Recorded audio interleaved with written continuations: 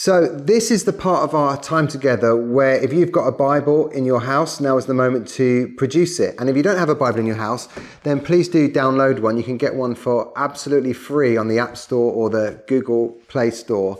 I'm not sure where in the world you live.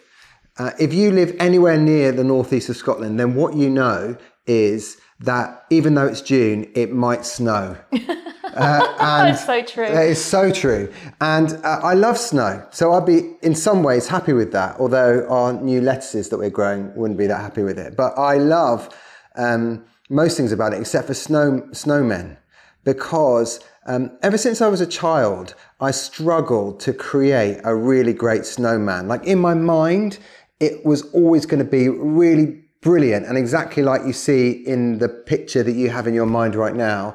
But instead, almost from the moment of conception, these snowmen just were never quite what I'd hoped, and so it was like downhill from the word go. So, you'd kind of start rolling the snow around to get a really big ball for the body, but it would pick up stones and twigs and leaves and things like and mud. And so it was never like pure white. It was always more like a dirty grey. And then you get the other one, you put it on top, and it's a bit lopsided. And like every snowman I've ever created has always been really ugly, like just ugly. And then no sooner have you created it, the next day it's all sagged a bit. The next day the head falls off.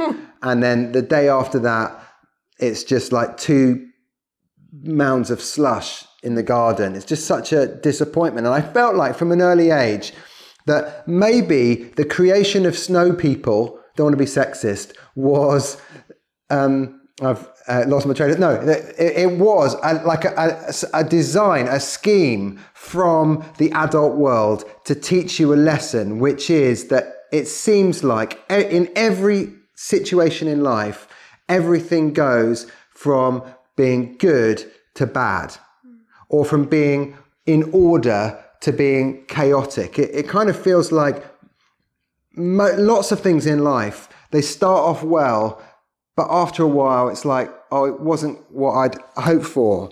And everything starts off with hope and adventure and excitement. It kind of seems to end up with disappointment and frustration and mess. And the question that I think that our passage that we're going to look at answers today is that true? For example, take marriage, for example. Marriage starts on such a high, doesn't it? You may kiss your bride, everyone cheering, everyone deliriously happy. Is it true? Is it inevitable that all marriages are downhill from that point on? Or friendship, or brotherhood, or sisterhood, or family life, or faith? Is it true that faith starts off on a high and then just over the course of time ends up more in a place of routine and dry religion? Does it have to be like that? I think this question is maybe even more critical in lockdown, where it feels like, will we ever have what we had? And is everything going to turn to dust? And like when the pressure's on and we're all feeling like a bit stressed and a bit anxious about life, is everything going to kind of go from good to not so good? Is that the trajectory of life? And so we are going to read from Philippians chapter 2. And just to remember the context, the Apostle Paul is in lockdown. And where he is in lockdown, he is aware that his dear friends in Philippi, or amongst his friends, there's been a relational breakdown. And he can't go and visit them and help them to sort it out. And so he sends them this letter. And in a way, he's speaking into this question of, is this just inevitable? That it started off on a high, but now it's not so great. Now it's, the trajectory is in a downward direction. Or is there hope? And so he's going to speak into that. And so we're going to read from Philippians chapter 2, verse 12, just to remember that the immediate passage before that, he's talking about Jesus. And he's saying Jesus lived this amazing life of servanthood and sacrifice, submission to God, and obedience ultimately to God. And he says this, therefore, my dear friends, as you always have obeyed, In other words, as you've always been, just like trying to follow Jesus, not only in my presence, but now much more in my absence, continue to work out your salvation with fear and trembling. For it's God who works in you to will and to act in order to fulfill his good purpose. Do everything without grumbling or arguing, so that you may become blameless and pure, children of God without fault in a warped and crooked generation. Then you will shine among them like stars in the sky, as you hold firmly to the word of life. And then I will be able to boast on the day of Christ that I didn't run or labor in vain. But even if I'm being poured out like a drink offering on the sacrifice and service coming from your faith, I'm glad and rejoice with all of you. So you too should be glad and rejoice with me. And I would just encourage you to keep your Bible open or your phone on, just because we're going to kind of delve quite deeply into the text today. I'm so aware that there are people joining us who never read the Bible before. You don't know anyone who's ever read the Bible before. And there are other people joining us who, like, you've read the Bible every day for 60, 70 years. And so it's difficult to kind of, include you all. But today's going to be really trying to look at this text in detail. A few weeks ago, we noticed that as Paul's been writing, he's clearly been meditating on the Old Testament book of Job, because he begins to quote from Job. But actually, in our passage today, what we're going to discover is that not only has he been meditating on Job, but he's been chewing over at least 4 of the first 5 books of the Bible, and also from the book of Daniel. And we know that because even in just verses 14 and 15, he's drawing language and quotes and references from all of those books and mixing them all together into a picture. And what he's trying to do is paint a picture of, it's kind of a tale of 2 families. On the one hand, you've got the family of Abraham in the Old Testament. And on the other hand, you've got the family of the church in Philippi, or you could say the people of God in the Old Testament and then the people of God in Philippi. And he's got these 2 families. And the first family, this tale that he's going to tell, is actually just tragic. And it follows exactly the trajectory that we've been talking about, from good to not so good to worse. And it starts off with Abraham in the book of Genesis. And in Genesis chapter 12, God visits somebody called Abraham, and he says to him, I'm going to bless your family, and through your family there's going to be a ripple, a kind of a wave effect of blessing that covers over the whole world. And in fact, in Genesis chapter 15, he says, here's what I'm going to do for you, Abraham. What I'm going to do for you is that just look up at the stars right now. And just try and count them. He says, I'm going to make your descendants more numerous than all of those stars. And then in Genesis chapter 17, what he does is he says, okay, here's what you are going to do for me. And he says, I want you to be faithful and blameless in your walk with me. And so pure and blameless in the way that you live. And it starts quite well, to be honest. And Abraham's family does experience the blessing of God, and it begins to grow. And actually, it grows so much that by the book of Exodus, we find that it's now in Egypt as a kind of a nation within a nation. And Pharaoh is so threatened and so insecure about that he crushes the Israelites, and they are enslaved. And so God raises up Moses, and Moses becomes this amazing leader who leads the nation, which is ultimately Abraham's family, leads them out of Egypt, out of slavery, and into freedom. But immediately, actually, the recurring story of Exodus is what happens. They just grumble and complain and argue the whole time. It's actually tragic. There's this like relational breakdown after relational breakdown. There's a lack of honor towards God. It's awful. And so it's not at all what God had hoped for.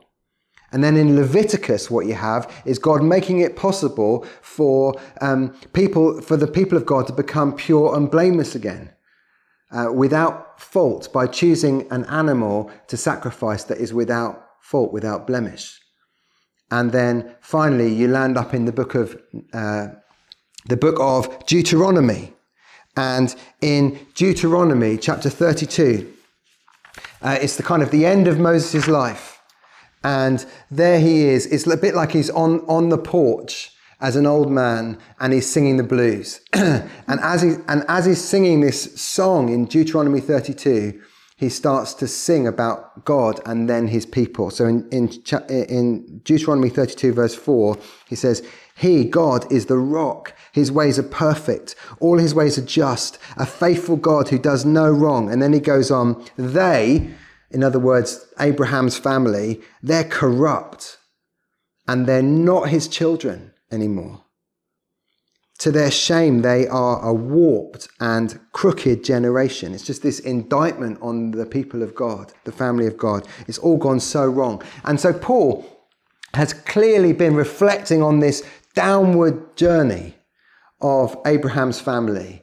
And in so many ways, as he hears about what's happening with this other family, the Philippians, he has every reason to think, well, here you go again. This is just like history repeating itself. This is just what always happens. And so you could forgive him for just saying, well, there you go. There's no hope.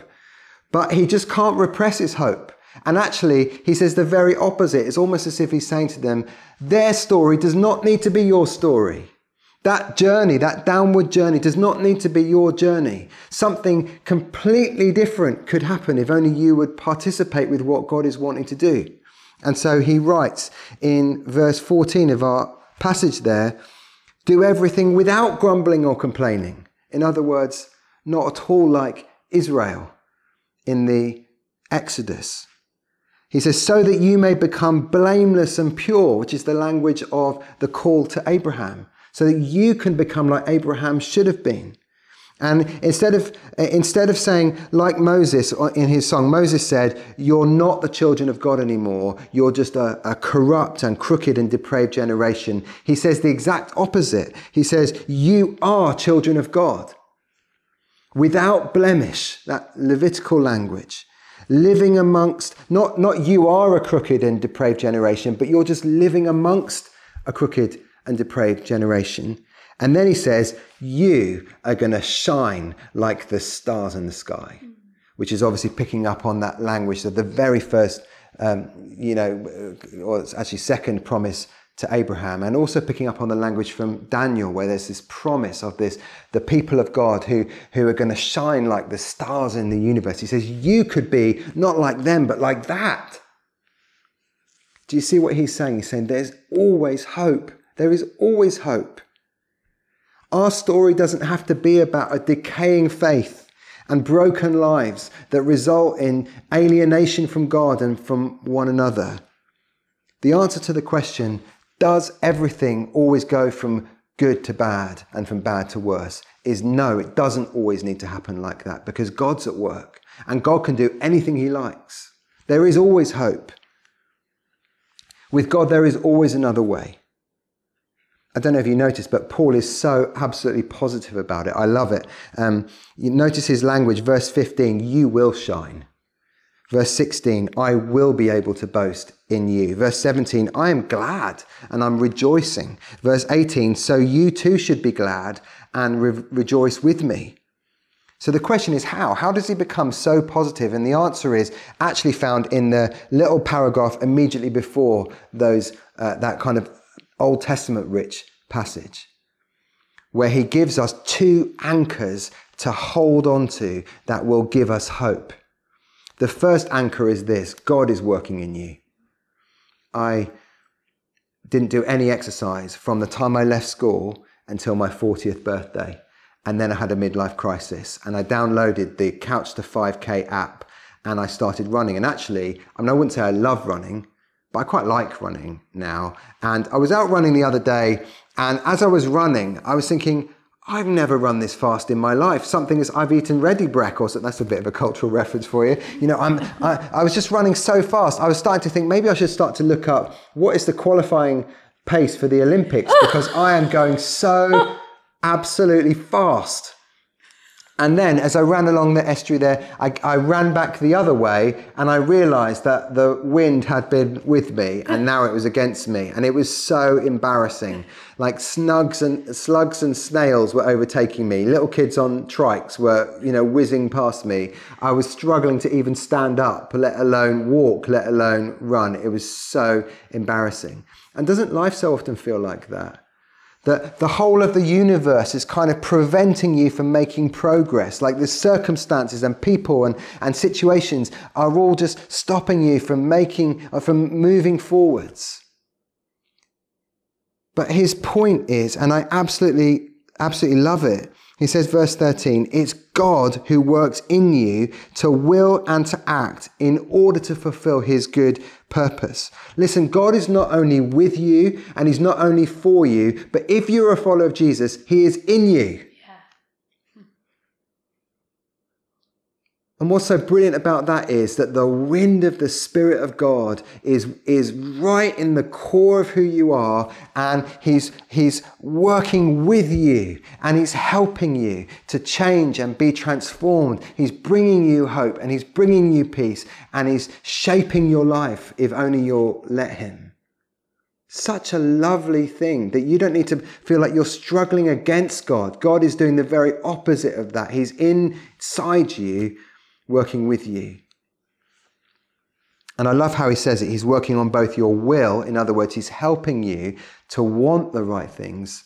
And he's also helping you with your actions, with your behavior, if you'll let him. I read in my Bible recently, I read the Bible most days, as many Christians do. And I was reading in 2 Corinthians where Paul is so convinced about this idea that God is working on our side.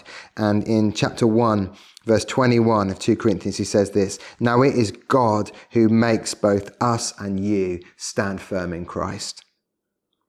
And then he goes on in chapter 3, verse 17, he says this, where the Spirit of the Lord is, there is freedom. And we all are being transformed into his image with ever-increasing glory, which comes from the Lord, who is the Spirit. How brilliant is that? The first critical factor in just getting some hope about our situations, the first anchor for our hope is God is at work within us. By the way, can I just gently ask, is God at work within you? Many people who are watching this, like you're not sure if you're a Christian, or you know that you're not a Christian, in which case, our strong encouragement would be, wouldn't it be brilliant if you gave your life to Jesus, if you committed to following Jesus for the rest of your life, you could have this kind of life-shaping, life-transforming power at work in your life. And so we're going to make an opportunity for you later on to become a Christian, if that is what you would like and experience exactly what I'm talking about. So God is at work in you. But secondly, the second anchor that we can hold on to is you can work it out. Verse 12, continue to work out your salvation with fear and trembling. Another translation says, work out your salvation with holy awe and wonder. One of the jobs for lockdown for our family is we're trying to teach our kids how to make their beds. And I'll be honest with you, it's something we should have done a long time ago. Now that they're 24, 26 and 28, it's a bit late. They're not that old, but it is a bit late, to be fair. But the problem is, when you make a bed, the duvet cover is really hard, isn't it? It's all very well. You can open it up, you can stuff the duvet inside, you can do up the buttons. But the hardest bit is getting the duvet right to the corners. I'm so sorry, this is such a terrible illustration. But the point is, what Paul is saying is, it's your responsibility as a Christian to make sure that the work of God that is in your life makes its way to all of the corners of your life. What I can see Paul doing whilst he's in lockdown is not just giving up and hoping that, his faith will survive. It's almost as if he's drawing a circle around his body on the floor and saying everything within this circle is going to grow in God. And so you can see him, as I've said, chewing over chunks of scripture in his mind. Great practice. Find a verse of scripture, spend the rest of the day just chewing it over. Another thing he's doing is he's worshipping. We know that the previous few verses is a worship song, one of the first worship songs. What if worship is on our lips all the time? Another thing we can find him doing is just being deep in prayer, just taking some time to pray for his friends and for his situation. What if we were to do exactly the same thing? God is working in us, and we can work it out. Two great anchors to hold on to, and therefore we can have hope. Not everything needs to go in a downward trajectory, especially in lockdown. Not everything needs to turn to dust. There could be more peace, more joy, more hope, more life, more depth, more richness, more joy, more experiencing the love and the presence of God, more friendship. Let's pray. And so, Lord, we pray that you would come right now by your Spirit and begin a fresh work in each one of us.